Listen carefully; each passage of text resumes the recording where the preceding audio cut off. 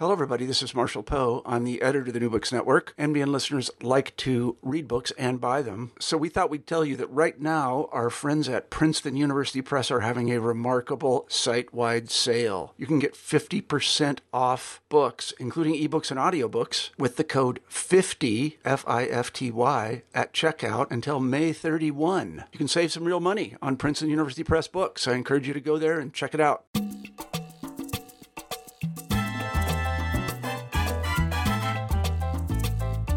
Hello, and welcome back to New Books in Latino Studies, a podcast channel on the New Books Network. I am David James Gonzalez, the producer and host of today's podcast. In this episode, I am thrilled to have as my guests Michelle Tellez and Christine Vega, co-editors alongside Cecilia Caballero, Yvette Martinez-Vu, and Judith Perez Torres of the Chicano Motherwork Anthology, Porque Sin Madres No Hay Revolución, published by the University of Arizona Press in 2019. Dr. Michelle Tellez is Assistant Professor of Mexican American Studies at the University of Arizona. She is an interdisciplinary scholar trained in community studies, sociology, Chicano and Chicana studies, and education. Her research centers on transnational community formation, Chicana mothering, and gendered migration, and she has published in several book anthologies and journals such as Gender and Society, Feminist Formations, Aztlán, Feminist Wire, Truth Out, and Latino Rebels. Dr. Christine Vega received her PhD in the Graduate School of Education and Information Studies at the University of California, Los Angeles in 2019. She is also just about to start a postdoc at Colorado State University at Fort Collins in the School of Education. Her interdisciplinary scholarship centers on Chicana and Chicano and Latina studies in education, gender and sexuality, critical race theory, Chicana feminist theory, decolonial methodologies, and spirituality. She has published extensively in anthologies and journals such as Chicana Latina Studies, Interactions, and, excuse me, but my pocho tongue is going to kill this, Regeneración Tlaclioli. Did I say that right? Yes, you did. I'm sure I butchered it. All right, so either way, hello, Michelle and Christine. Hi. Welcome you both to New Books in Latino Studies. Thank you for having us. Thank you. Well, again, I am truly super excited. I know somewhat of the project just because one of the co-editors, Cecilia Caballero, and I attended graduate school together in different departments, but we shared classes, so I was somewhat familiar of this project in some ways and have been watching it from afar and just am so excited to see it in press and to have you on the channel today. So I'm really looking forward to this conversation. Thank you. We are too. Well, as we begin how we normally begin on our podcast, which is I'd just like to ask each of you to take a few minutes and share a little bit about your personal and professional background. Michelle, do you want to go first? Sure. So again, thank you. It's an honor to be in this conversation with you all, with you both. And I grew up in San Diego and along the border between San Diego and Tijuana. And so that experience really shaped who I became as a person, as a scholar, as a community member, as a mother. And that really has shaped, my lifelong projects. And I think that, I went to UCLA undergrad and got my master's at Columbia and my PhD at the Claremont Colleges. And I think that along the way, I was always really interested in thinking about not just how ideas can change the world, but about how our work can transform, people's lives in these very material ways. Because I had experienced such extreme racism growing up in a border town, those memories don't go away. And so I think that is what compelled me to become a community organizer, to be someone who sees herself as doing work that is completely embedded in the community. And so I've now lived in Arizona for this summer 14 years, which I cannot even believe that that's true. Wow. Yeah.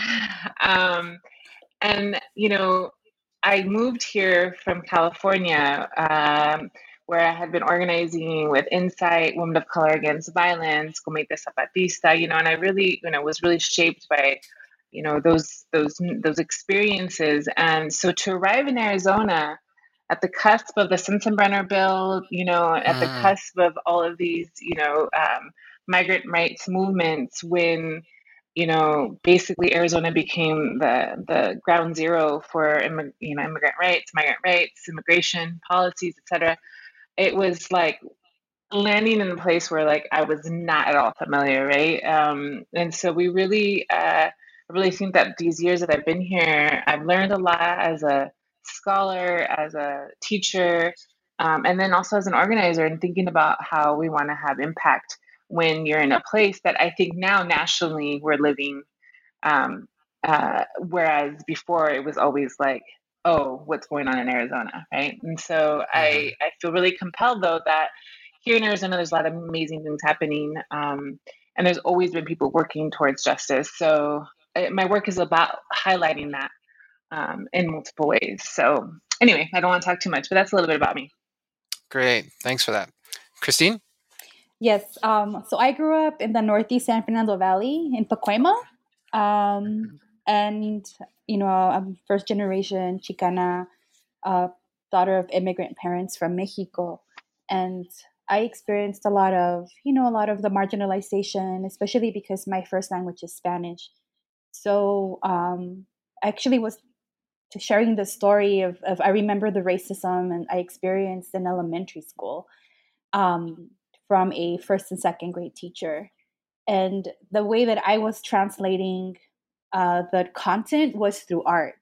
And I'm one of the artists in our collective. So I have like the artistic freedom to do a lot of things within our collective. And I really appreciate that freedom.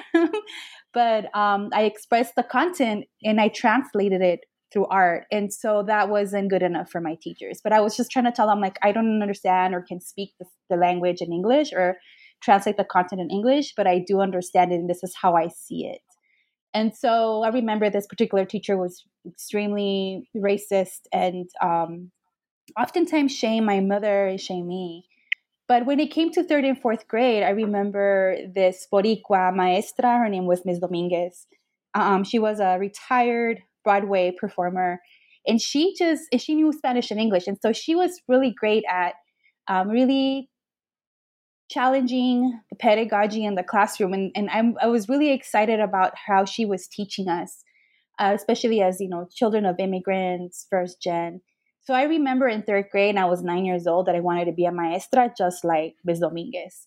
And as I kept on going towards my like K through 12 experience, I experienced more of the marginalization, placed in remedial classes. There's nothing wrong with remedial classes, but I wasn't given the opportunity to think about college at all until my senior year, when a friend, I had a friend who was with me in AP Spanish.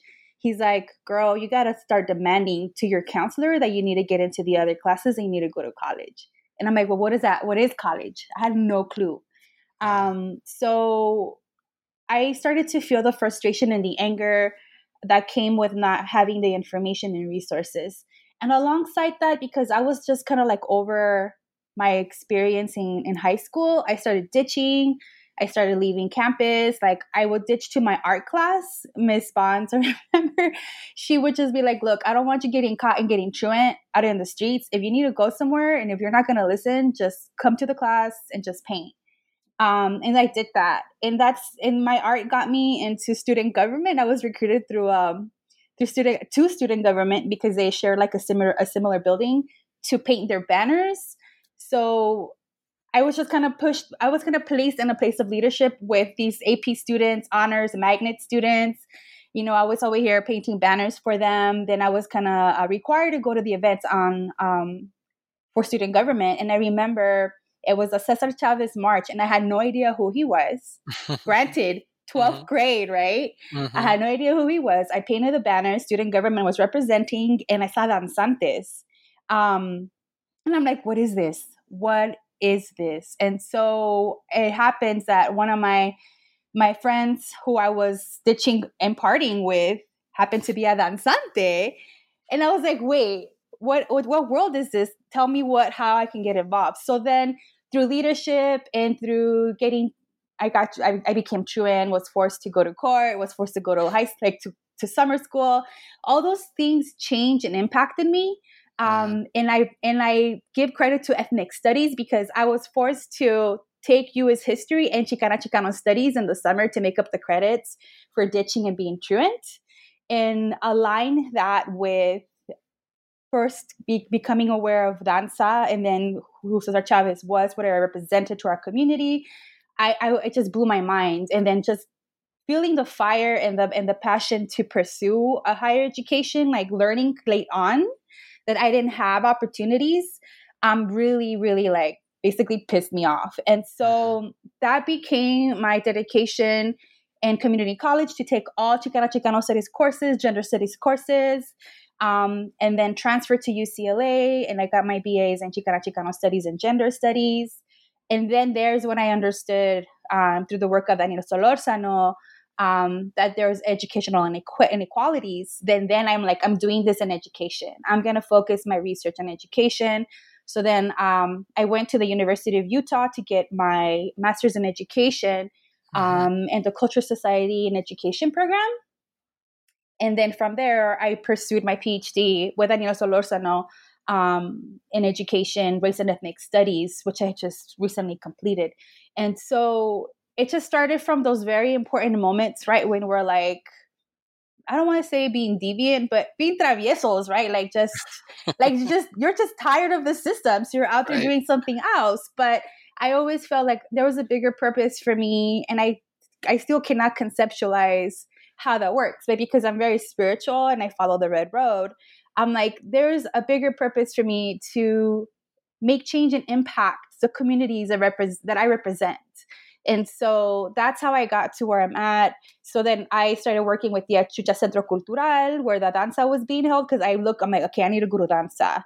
So then that's where my roots of organizing took root, is through the Centro Cultural, which is the only bookstore in the Northeast San Fernando Valley, and it's still there. And everything else is history. So it just really transformed me as an individual, to really be the mirror for my community. Thank you for that. Both of those introductions are really great. And I feel that it connects so, just really explicitly with really how this project came together.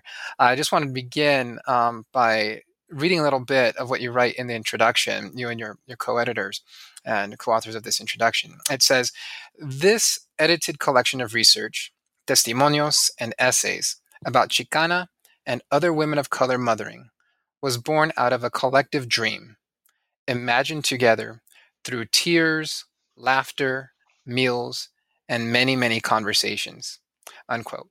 Those experiences that you both just discussed, as far as your personal background and what brought you into academia, it seems that, also, right, the experiences of life, much after that and connecting with other Chicanas and women of color has really brought this together. Would you both mind sharing a bit more about how you've referred to, this Chicana Motherhood as a collective, it's a project, it's a number of things. Will you talk a bit more about how this originated? Sure. So I talked a little bit about how I came to Arizona. Well, one thing I didn't talk about was that when I moved to Arizona, I was 3 months pregnant and by myself. And so moving to a brand new place, having finished my PhD, but then start embarking on a new, position as a faculty member, but also being pregnant and, came with a lot of feelings, to say the least, and not a lot of institutional support. And Right. so in navigating those first few years of my life and my daughter's life and being in this new place, being surrounded by like a lot of, really hateful rhetoric, I don't know, it me dio rabia, right? It gave me a lot of rage. And it reminded me that I had a different kind of voice that I wanted to be able to utilize. And so I started writing. I mean, I think for me, writing has always been cathartic. And so I started writing about my experiences. And I actually first presented something about Chicana motherwork in 2006 at a conference at the University of Oregon with this group called the Future of Minority Studies Scholars. And so, but I didn't actually publish anything for like 6 years after that because, well, as the Latina Feminist Ethnographers group tells us, sometimes we have these papelitos guardados, right? That these little papers, these stories that we hide, or that we should not hide, but that we're, holding on to. And then when they're ready to come out, they finally come out, right? And so finally around 2011, I started writing about this idea of what does it mean to mother as a Chicana, as you're navigating, multiple tensions, racial, political, social. And then what does it mean to do this in absence of your community of origin, your family of origin, in a new place, dictated by these academic norms that you have to move and be far away from where you're from in order to be successful, right? And so all of that made me question, and I put together these ideas borrowing from Black feminist scholar Patricia Hoke Collins, who talks about mother work, right? And so I started thinking about this idea of Chicana mothering and Chicana mother work. And then in 2013, I published a piece called Lectures, Diapers, and Evaluations, Navigating the Terrains of Chicano Single Mother in the Academy. And that you write things and you don't know where they're going to land. I see them as offerings, right? And sometimes you just you write them because you have to, right? You must get them out of your system so that then you are able to heal and move forward. And and so I didn't realize that this piece was landing in places that was resonating with folks, right? And that's how we initially came together, because I get an email in the fall, I think it was the spring of 2014, I get an email from Cecilia and Yvette asking if I would chair a panel presentation on mothers of color in the Academy for American Studies Association, which was going to be held in Los Angeles in that fall. And so I said yes. And as Christine said earlier, the rest of it is history, because out of that first email, we sort of, then I guess I'll let Christine take over from there. Gotcha. Yeah, go ahead, please, Christine. Yeah, from that email, well, I guess let me back up a little bit, but being pregnant on campus for me as a Chicana, like these are like indicators of, extra racism. And just yesterday I was reading, I was rereading a blog that we had published by a professor, Veronica Fonseca, about her experiences as a Chicana. I'm sorry, Vanessa Fonseca, in graduate school. She talks about her ethnicity, but she highlights how much discrimination she felt or prejudice she felt as a pregnant presenting person. And so that to me resonated, because that's exactly how I felt once my partner and I decided to have a baby. And I just felt like this is not okay. Like, just how I feel like education inequities are not okay. I felt like we need to talk about these issues. And so once you're pregnant, you kind of start looking for other people who are pregnant just to acknowledge each other. Mm-hmm. And so I bumped into a mujer in the south side of campus at UCLA, who was wearing, and I always see this story because it's so important about markers. Mm. She was wearing red lipstick, beaded earrings, and looked brown, like a Chicana. Mm-hmm. And she was pulling this really beautiful pulley, it's like a kind of like a roller backpack. And at that point, I was already 8 months pregnant. And everybody's like, Christine, you need to stop carrying a backpack because it's just not good for you and not good for baby. You should consider a roller backpack. So I'm like, should I go up to her? She looks like I could approach her. And so I decided to go up to her just to ask her where she bought it, because I was really, in need of one. And so she stands up and she's like, pregnant. I'm like, oh, okay. And so she happens to be from the same community in the San Fernando Valley. She went to the same high school and was actually a summer professor teaching the transfer summer experience or summer programs at UCLA. And I knew my students from Pacoima had just transferred in. And I asked her if she, by chance, was teaching Giovanni Ochoa. She's like, that's my student. So there was these really interesting connections. Right. So, and I was like, okay, we need to be friends because you're pregnant, I'm pregnant. and her due date was only 3 weeks before mine. So I'm like, we have to just be friends because we need to talk about how we're going to get through pregnancy and grad school at the same time. And so since then, Yvette and I kept a connection. I invited her to my my academic space with Daniel Solorzano. We call them RACs, the Research Apprenticeship Courses, to help me present on what just came out. It was Presumed Incompetent. And alongside Presumed Incompetent, we landed on Michelle's publication, the one that she's talking about. And so we were having these, we were kind of bridging them. And so that's when Yvette and Cecilia, I had not met Cecilia, reached out to Michelle for this panel, and then they invited me to join. And they're like, "Do you know anybody else who might be interested in joining this panel?" And I said, "You know what? I know somebody I went to grad school with in Utah, and she's in education leadership. Let me see if she's interested." And that's Judy. And Judy's like, "Girl, I'm down."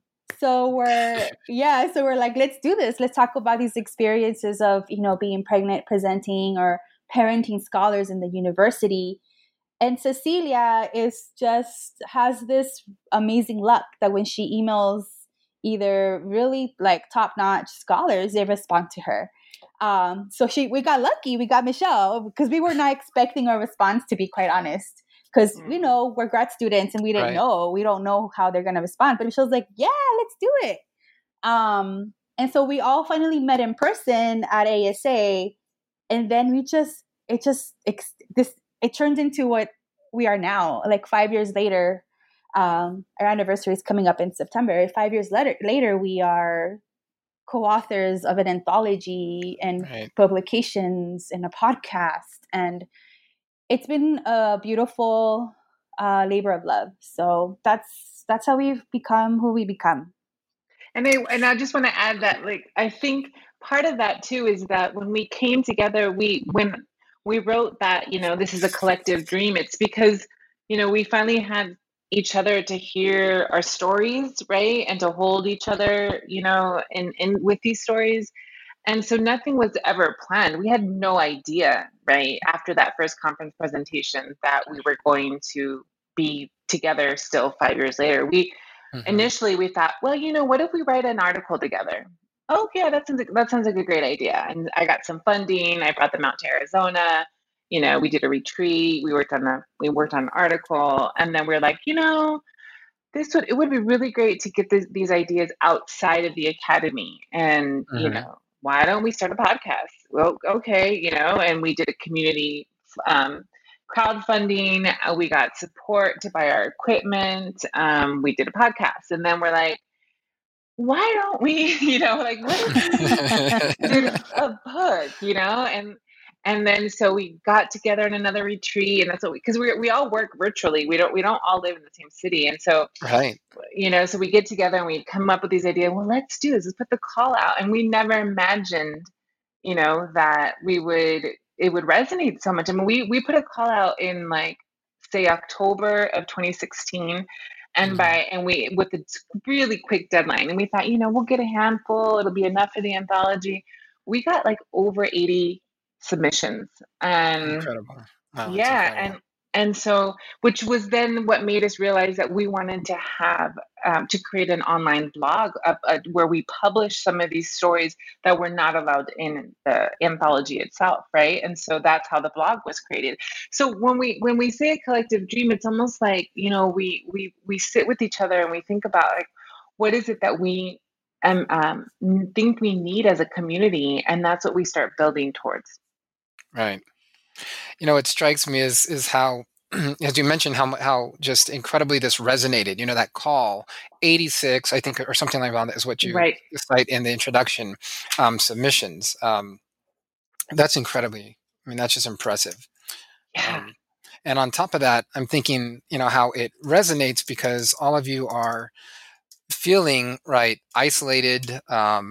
Sort of you're dealing with these issues, these vulnerabilities, and that risk that's involved in listening that call or reaching out, as Christina was speaking, in regards to Cecilia and others, to a a professor, right, and getting involved, and just the community that you all have built from this, I think is so inspiring.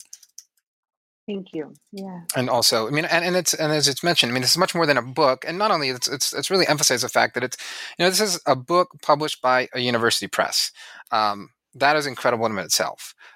Particularly with the type of project, the way you define this project, what you're engaging with, what you're challenging. I mean, do you want to speak more to that in regards to, how this project itself is, a strategy of resistance? It's a, effort, to build community. It's a platform to express, voices of women, mothers of color, particularly in this field of professional endeavor, that are, silenced or usually not heard. Yeah, we do. That is sort of how we're trying. Initially, it was like, how do we think about what it means to be a Chicana mother, right? And then we started realizing that this concept, Chicana mother work, would be more than just a descriptive, idea. It's actually, we hope, a tool that people can hold on to understand the layers of labor that are involved in mothering and how they are different for women of color, and for us, particular when we're thinking about, our histories of colonization, our histories of migration, our histories of language loss, our histories of, sort of being embattled in two different kinds of worlds, right? And so we wanted to really speak to that, and by using this concept, we hope that people can think about, their faculty in a different way by understanding those experiences, and also in helping, faculty themselves, or activists, or other kinds of professionals, and or mothers who are working in their homes, or in their communities, to understand that their labor is is important, in our society, and that it is often invisibilized, right? Right. Yeah. So true. Christine, did you have something you wanted to add there? Yeah, and I think for most of us who, as grad students at the time, we really, we had some fears around, speaking back, speaking truth to power in such way. But I think because collectively, we did this in unison in terms of this is how we're experiencing, our academic careers and trajectories.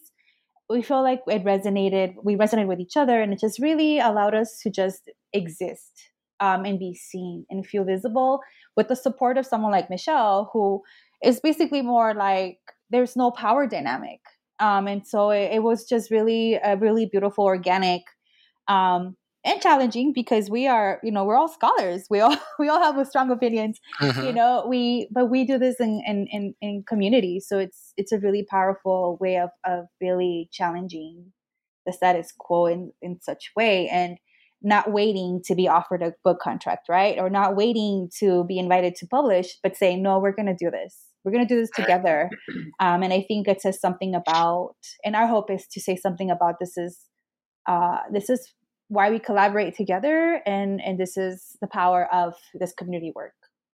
Yeah, and I think I want to say a little bit about the process of, getting the book in contract, and I want to really and I really want to commend Kristen Buckles, who is the editor-in-chief over at the University of Arizona Press, who from the get-go, from day one, was like, this is amazing. I support this project. How can we make this happen, right? And so the five of us, I think it was at a NACS conference, the National Association of Chicano Studies, we approached her now, and I want to say that I had emailed her previously. So there's, let me say two things. One is, I think that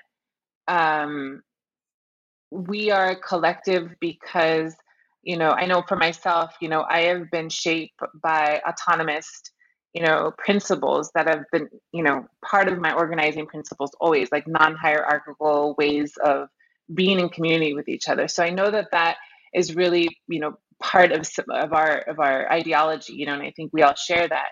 I also want to say that we all bring different strengths. So while, and there was an article that was written about us, and I was a little shady because I was called the more seasoned scholar, and I'm like, wait, are they calling me old?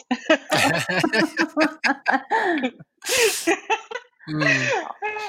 And anyway, but we all bring different layers of expertise, right? And we talk about this. We would not have come to where we're at had it not been for the ways in which we fit perfectly together, like in this rompecabezas, in this puzzle, right? And so, so yes, I might have different ways of already being connected in the university and the institutions, having been, doing this work for 14 years for my, and then for Christine with her, her art and being able to sort of brand the work that we do, that makes it so visible was imperative for us to be recognized, Right. and so we all, like I said, so we all do that.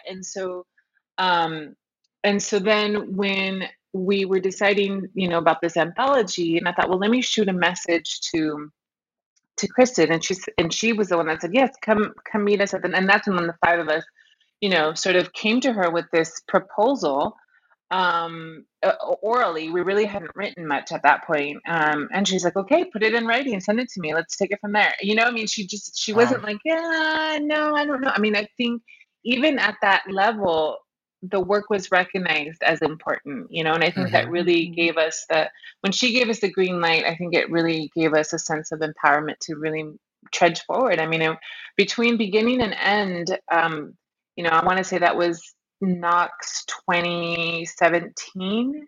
Is that right? No. No, Knox 15, no? 2015. Sorry. Yeah. Yeah. Hmm. Knox 2015 to 4 years. I mean, we really pushed and worked hard, and it's Yeah. out, I mean, and it also, again, there were moments in the process where, maybe I was going through something personal or professionally that I just didn't have the time to commit, and so then they would take it over, or vice versa. Somebody was defending their dissertation and or Mm-hmm. Mm-hmm. applying for jobs, and so then we would take it over. You see what I mean? So it's like Yeah. it always, like, the balance of labor and power and support has always moved between us in ways that, and it's not always perfect. Sometimes we call each other out, but we have that relationship to do that, and we've built that, and so Hmm. anyway, so I just wanted to kind of talk a little bit about that backstory of how we even came to the press, and to really highlight that Kristen Buckles was always supportive, and that is instrumental, I think. Yeah. I appreciate that because I think it really connects with some of what's mentioned in the introduction about, um, the vulnerability, particularly that not only scholars of color, but especially women of color face. I mean, when you're saying that this is primarily a group of, graduate students with, a tenure track professor that itself is in a, the early part, right, of a tenure, career.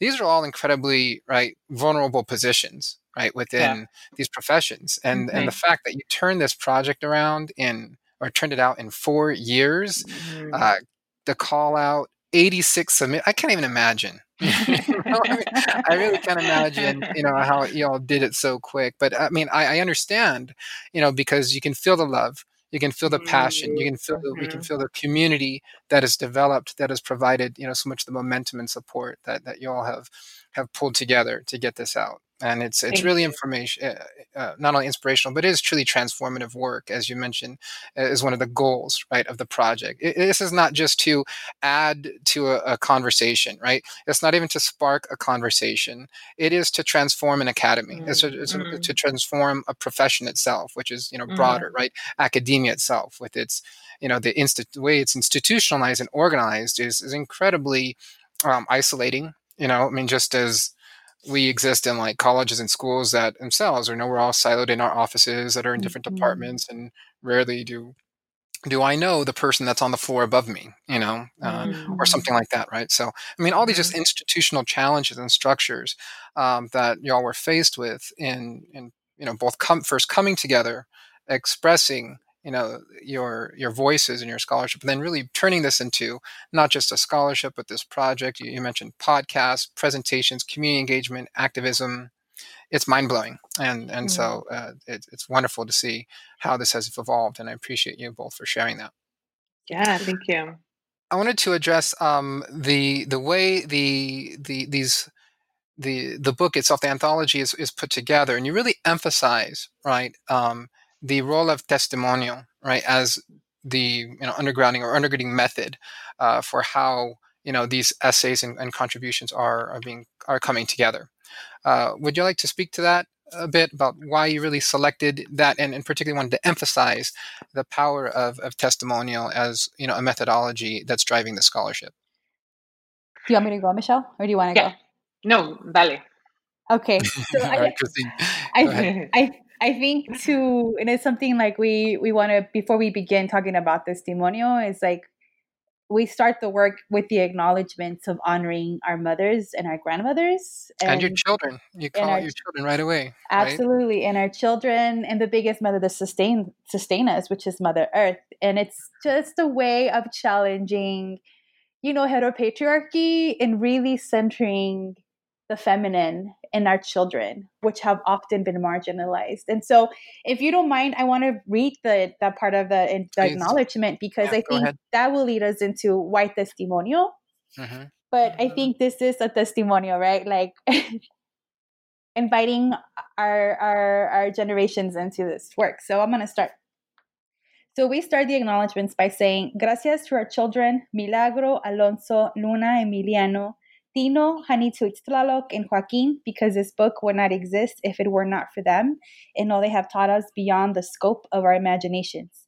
Thank you to our madres, Juana Duarte Caballero, Cristina Luzanilla Uribe, Socorro Salazar Pérez, Rosaura Cerratos, and María Cristina Guerrero Telles.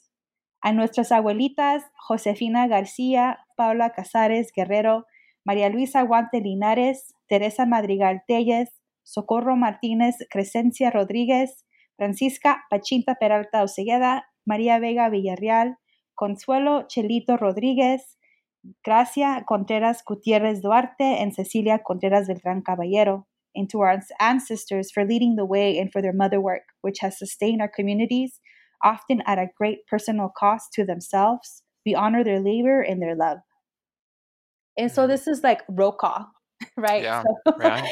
This is roll call because we acknowledge, we try to acknowledge all the labor of our abuelitas and our mothers, and our children are very central to this work.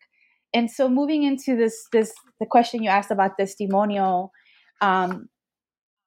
based on a lot of the work from Chicana Teoristas, right? Like we have Gloria Anzaldúa, Cheri Moraga, but also borrowing from Black feminist scholarship, to testimoniar or to basically you're calling, you're basically centralizing a truth that's often been erased and neglected. And so our call included testimonio, but we also included research and empirical papers to be included in our manuscript. I'm sorry, in our anthology.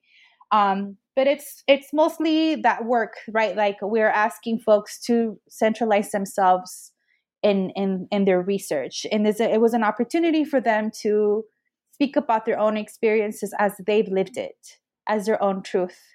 And then that followed with some of those hybrid chapters that we got, which is testimonial married with research. And so those became some of those very powerful contributions. And one of them that we open up the anthology with is actually from Catherine Maldonado. She was one of my students, informal students, because she came into the McNair office to get support. And so I just became one of her femtors, and her that's the chapter 1, gang affiliated Chicana teen mama against systemic violence, was a hybrid of testimonio and her own lived experience and research. So it just gives it a different kind of power and visibility that we were trying to illuminate with this anthology. And I don't know if you want to follow up with this, Michelle. No, I mean, yeah, I think, right, in terms of the field testimonio always is about visibilizing the invisible, right? And so I think that, we're building on that tradition that is, drawing from Latin American histories, right? And so we definitely want to draw from that, but also thinking about, how it's unique, in this iteration. But as Christine was saying, we're also recognizing that, there's the power in telling one's story, because it flips, who has the power to speak. And it also, we recognize the utility of using one's story within the broader, context, right? Whether it's someone's bringing in, like their own research, or it's embedded in another, someone else's research around their, this point that they're trying to make. So we sort of recognize that we could use both in the book. So it's not all testimonials, but it is, derived from that position of speaking back. Right. Well, and what I really appreciate about the blending of testimonial with the scholarship is that it really makes it puts front and center what drives a lot of scholarship, which is personal experiences, and this is not just in the field of ethnic studies or anthropology, sociology, things of that stuff, where oftentimes those things are more addressed. I mean, it just is. I mean, I'm in very traditional discipline in history, and oftentimes, these type of connections are things that are very frowned upon, that we don't discuss or we shouldn't mention. Yet, as I've come to learn my colleagues, regardless of what they study, there's always some type of personal connection, that drives someone to do a certain type of research or scholarship or work, right? To just really broaden this and put it in a broader term. And I think that's one of the things that I really love about how you're really blending these together. Is it's acknowledging what we all do, and it's putting front and center, and saying this is not something to shy away from.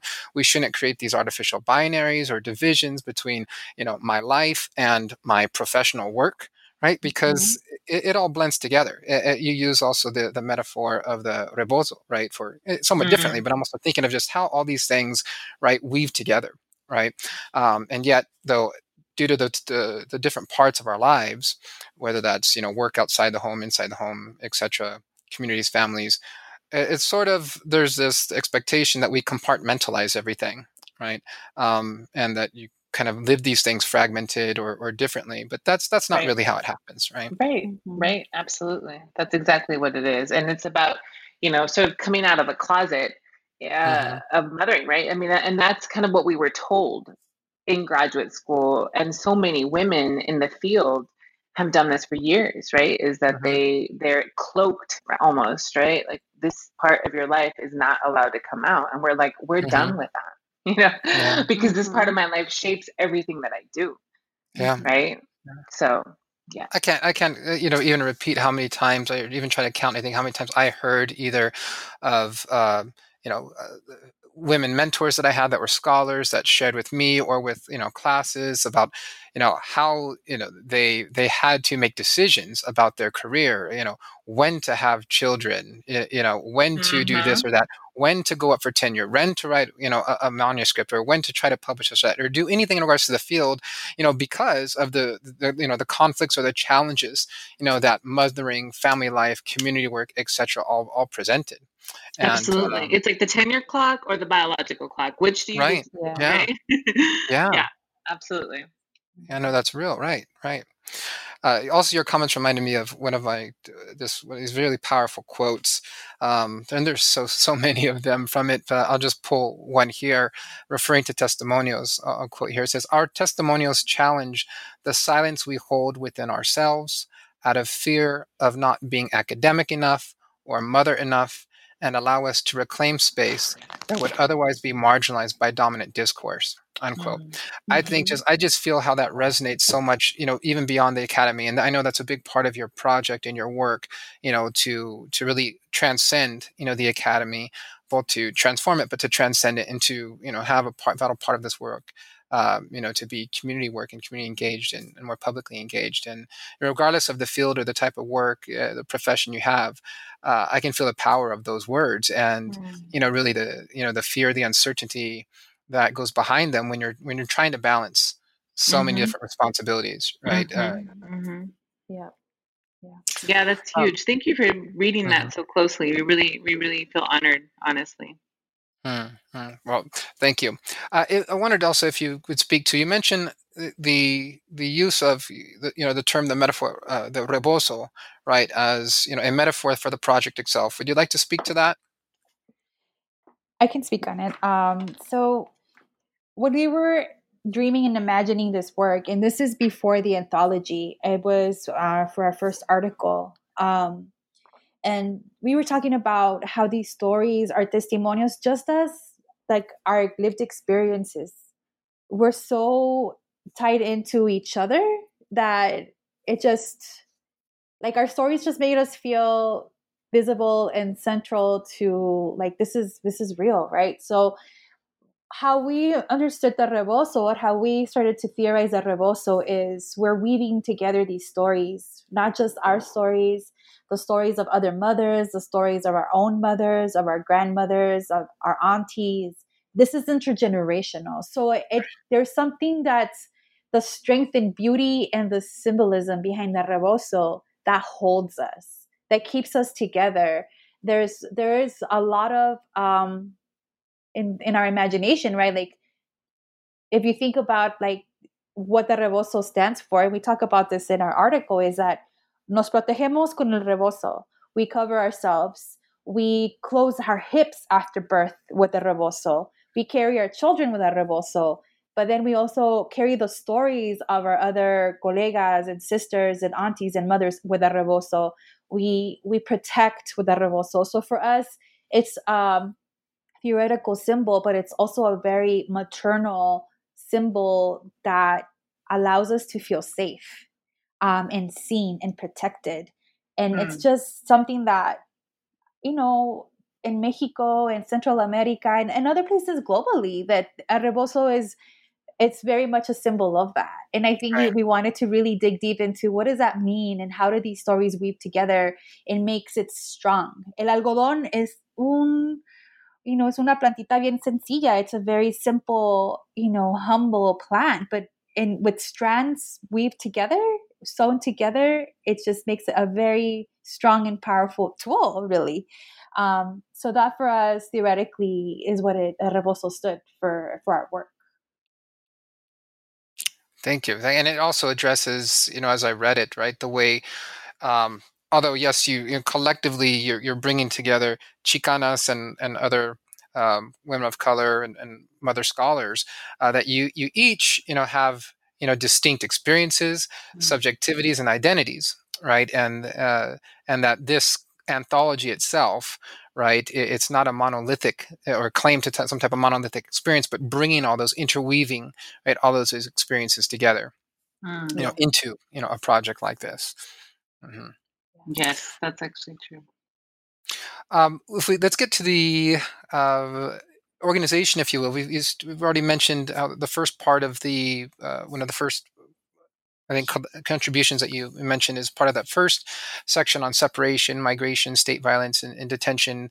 The book itself is organized, or the anthology is organized, into 4 different sections that really is how you structure these together. You want to speak a little bit to how you determine these categories? And is this just what you saw after all these submissions came together? Did you have some sort of a mind or plan going into it that you wanted to address, the different parts or issues that are listed here and organized?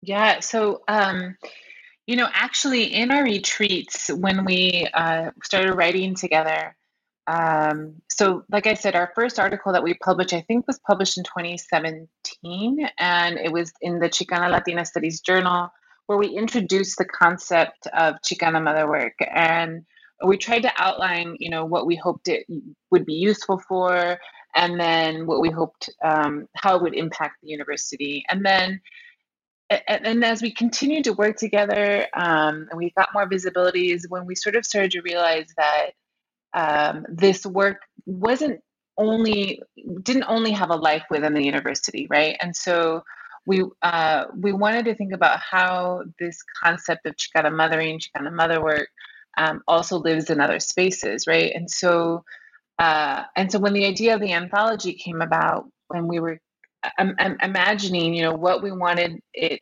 to consist of. I mean, we could have done an anthology around just Chicana mothers in the academy. I mean, we would have had enough material, honestly, for something like that, right?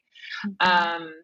But so we actually instead were thinking about how does this idea impact our community, specifically. And so in fact, when we sent out the call, it already included these four categories, these four Okay. areas. Yeah, because we thought, these are the areas that we are interested in highlighting as they affect the experiences of Latina, Chicana, women of color mothers. And so that's why the first, of course, migration, state violence, and detention. I mean, especially now, but always, we wanted to think Yeah. about the ways in which, state violence disproportionately affects our families and our communities, and how our families are being separated, and through detention, deportation, migration, incarceration, and that this is something that we've had to attend to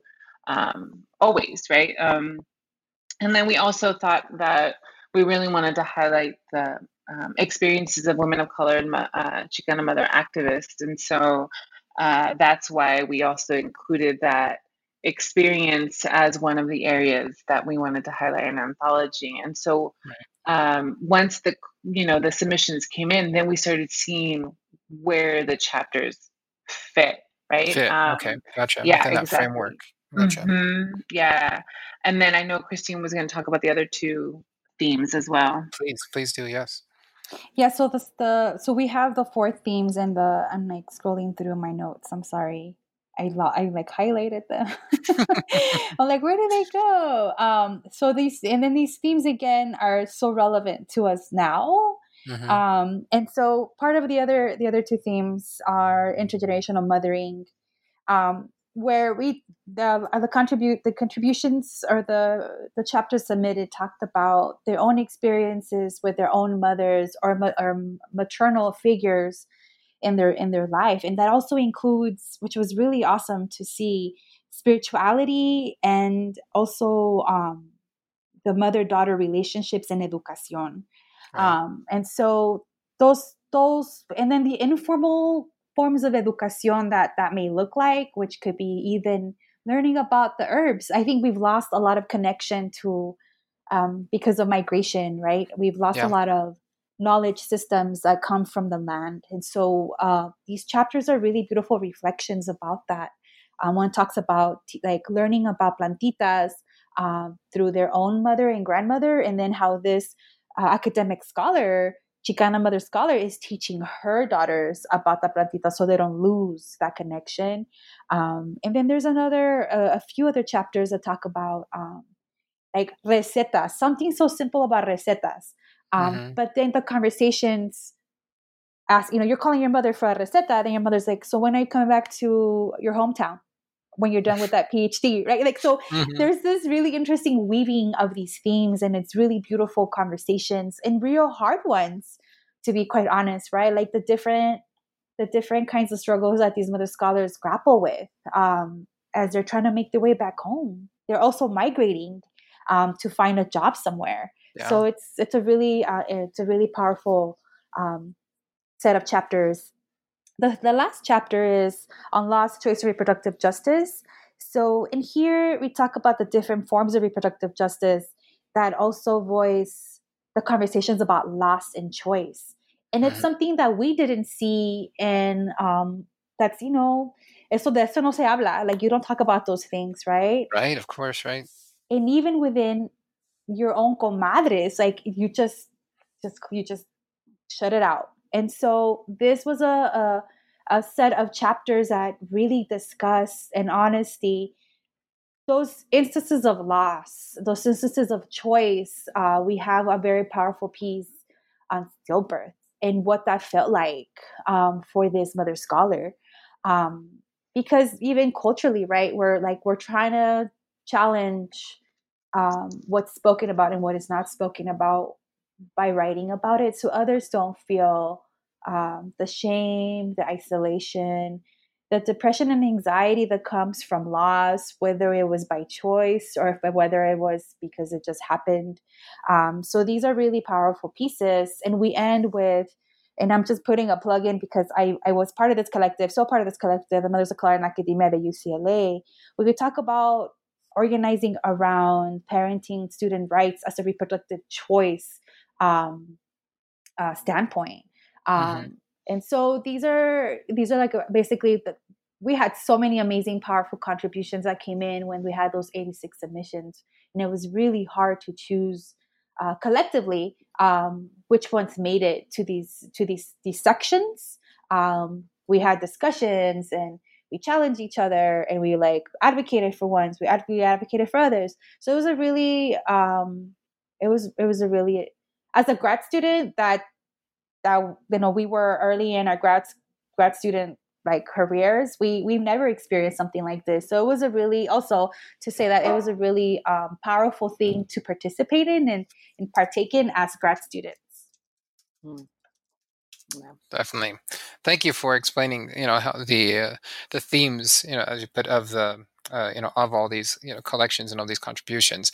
As we wrap up, I was wondering if you could speak to a bit of what's next, for this project, because it is so much bigger than this book, right? And it's not just the podcast or these various things. What's next as this project continues to evolve? And yeah, thank you for asking. One of the things we want to do is mark our 5th anniversary together this fall. We don't know how, but we're going to be presenting at NWSA, the National Women's Cities Association Conference, in November in San Francisco. So maybe we could do something there together. It's been busy with the anthology. You've been invited, several places. And so that sort of has been the focus in this last year, I would say. And so we really do want to get back to our podcast. And we now have our season 3, sort of lined up, and we're going to start getting those episodes going, and then hopefully out into the public now that the book will have been, out, and then, we can kind of focus on the other areas of our work. And we still need to, we're going to try to do another retreat where we dream about what comes next. And I know we have lots of ideas on the table, like children's books and and the second anthology some people are talking about. And what else did we talk about, Christine? I feel like there's something else big. I feel like there's something else that can you hear me? Sorry. Yeah, we can hear you. Yeah. Mm-hmm. Oh, okay, I'm sorry. I know we were thinking about a calendar project of our children's artwork, also as and then more swag. Like a lot of folks really like they really like our swag, which is really awesome. So, but we really want to put out their podcast T-shirt just because of, I guess, the colors and Koyosaki wearing headphones. People really dig that. So we're we still need to get together and dream, and also I think all of this work has been, again, a labor of love, but we need to take some time to rest and retrieve. And if we're gonna have a retreat, we're like, can we do self-care? Can we go to the hot springs? Can we go to the spa? So that's something we're also thinking about, like this. If we're also advocating self-care preservation, we definitely want to take care of ourselves because Ceci and myself wrapped up our dissertations, and the book is also we got to celebrate that. It's a big accomplishment for all of us. So that's what we're thinking about now. So yeah, we're definitely really excited about our season 3. We've been really thinking through that. I think when we started season 1, which there's a relaunch on our website of season 1 when we recorded live, we just kind of went with it. And then now it's like, no, we are very intentional. We were intentional then, but we're very intentional about our lineup because we're getting requests now to come onto the podcast. So we're like, okay, so we have some work ahead of us. So yeah, we'll see where it takes us. We're really excited. Great. Well, definitely, yes. Take some time for self-care. Plenty of time. I mean, that's something clearly that just it's not something that's given to us, right? In these fields in particular, and all the work, the overlapping work that you're doing. I want to plug the website, chicanamotherwork.com. It is phenomenal. I've just been going through it. I mean, just everything about your projects, on the blog, the podcast. Definitely, yeah, do something for some. I'm not seeing there isn't a store on here yet or anything like that, but yeah, definitely do get some swag out, man. Yeah. Yeah, we need to figure that part out, like how to like make now my mind's like running with all the gifts I could give, t-shirts or mugs or whatever, stickers. My daughters and wife would love this stuff. Everyone Oh, that's amazing. No, you can email us chicanamotherwork@gmail.com and we could get you the stuff out. Just to underscore, so we're all we're all doing the work, in our respective jobs, right? And then, so the work that we do as a collective is not funded in any way, right? And so some of this extra stuff, like the podcast and running the blog and doing presentations and getting the merchandise, that's stuff that we just are doing on top of everything else. And so we do have a place on our website where people can donate to the project. And then if you're interested in swag, maybe we can add a link where it says, if you're interested in any of this, then email us and then we can send it out. But at some point, to get a store would be awesome. We just have to get there, online. Thank you for the idea.